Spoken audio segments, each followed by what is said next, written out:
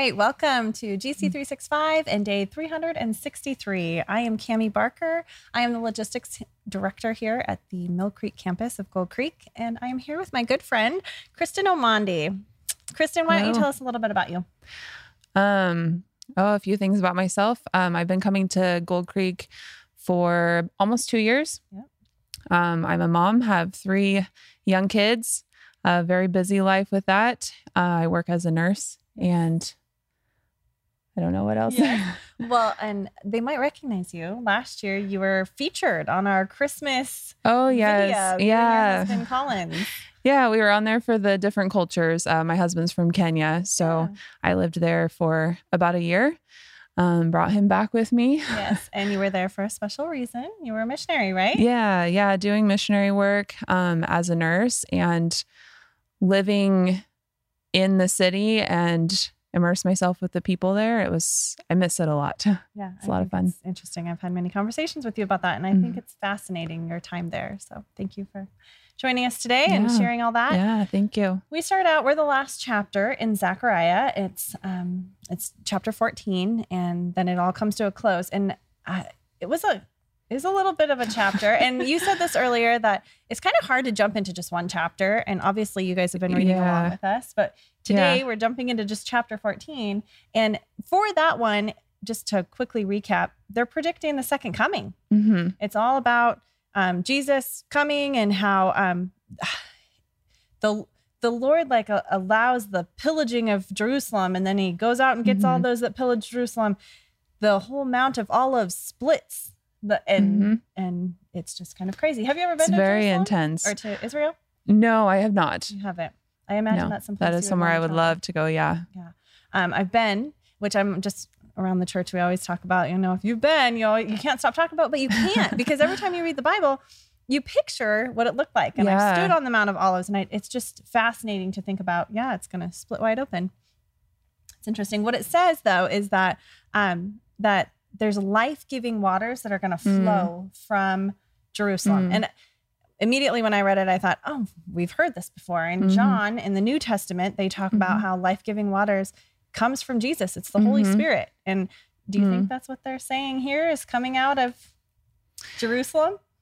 Yeah. I mean, there's so much going on in this chapter. It's pretty intense. It is. I agree. It is. Yeah. So I don't know, but I think that fits really well. Life-giving waters. I mean, that's where it's flowing from Jesus and the Holy Spirit. He's it's good coming there. So you assume it's coming from him even then. Yeah. Yeah. And then something else that stood out to me in Zechariah is there's zombies. There's all sorts of crazy things that are coming during this time. It talks about I think I missed reading that. Oh, yeah. Well, it basically describes zombies. All I can think of is, okay, this is where Hollywood stemmed from. They got it all from the Bible. My son, I'll have to read it to my son now. Every time I think about women being pregnant and how they have this living being inside of them, I think this is like Hollywood. Like, we have this living being that just comes out of us. Yes. Anyways, that's what I think of.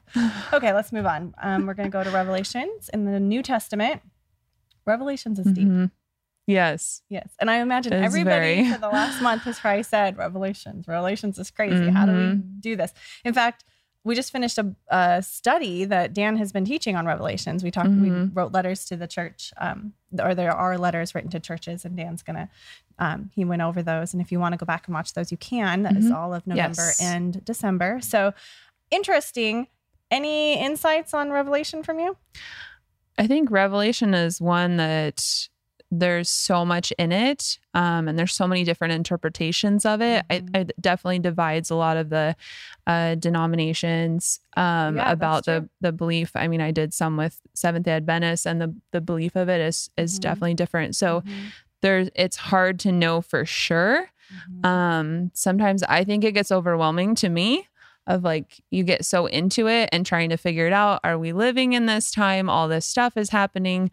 So I try to stay focused on the most important of paying, like where I'm at with my walk with God, and not getting too focused on it, but it's good to have the insight to be looking for. To know what to look for. I mean, there's a lot of symbolism there. So again, that's where the interpretation comes from. But yeah, I'm with you. Okay, we're going to move right on and we're going to go into Psalms. There's the Psalm that we have. It's Psalm 148, verses 1 through 4. It's short. It basically is saying, praise the Lord. And it's interesting because it tells things to pray. Like all things are praising the Lord. Just to name a few: sun, moon, sky, and vapors. Vapors are, it's saying, even the vapors. I missed that word too. Yeah. Well, that was at least in the version I was reading. So anyways, I just thought it was interesting. And yes, we should all be praising the Lord. Yeah. I think it's really cool that it's saying it's not just us, like God's creation is worshiping him and praising him.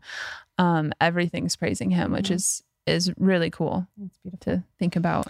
And in Proverbs, we have like the shortest reading. We were just saying earlier that the shortest reading we have is kind of the one that kind of stands out to both of us. Yes. And you in particular, you've chosen an occupation that really reflects this. So tell me about Proverbs. Reading this verse, it really, really stuck out to me as a nurse. Like the oath that I took for my patients is helping them and advocating for them. So when the patient isn't able to speak for themselves, I'm there as an advocate. So something else I was thinking about in this verse is we see, like it says, do you speak up for the poor and the helpless? A lot of times we think of poor as in wealth. Yeah. So we're thinking, and all those things are good too, of like, food bank, all that kind of stuff. But part of it also is poor. It goes beyond that. Rich people can be poor too, in the fact that when they need help. Yeah. So as a nurse, like I see people that are in situations where they're helpless, and it doesn't matter what background they come from. Yeah. They're desperate. And in those times, I'm able to be a witness to them. So it goes beyond just reaching out to the poor wealth-wise. It's giving of yourself too, giving your time.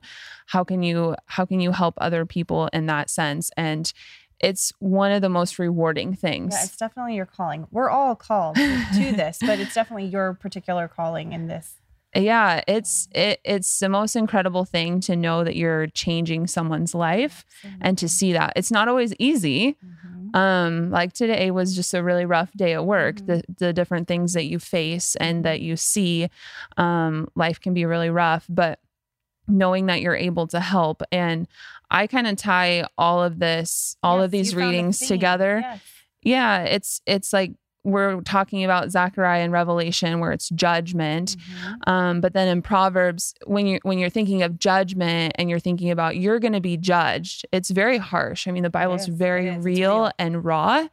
We like to make it feel good because we want to feel good. Love and but there's judgment day and we will be judged for what we've done. I mean, our salvation's not based on it, but we're still going to be judged for what we've done on this earth.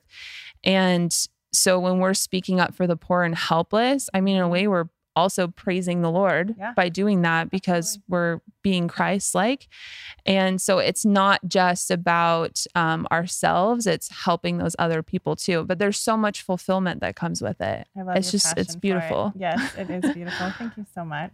Yeah. That's really all of our reading for today. I want to thank Kristen. Thank you for having me. Yes. Thank you for joining us this whole year and reading along. Next year, we are starting a new reading plan. We're doing the New Testament, just the New Testament, which is a lot easier than what we asked everybody to do this year. So I hope to see you next year joining us on that. And Happy New Year. Happy New Year. All right. You take care.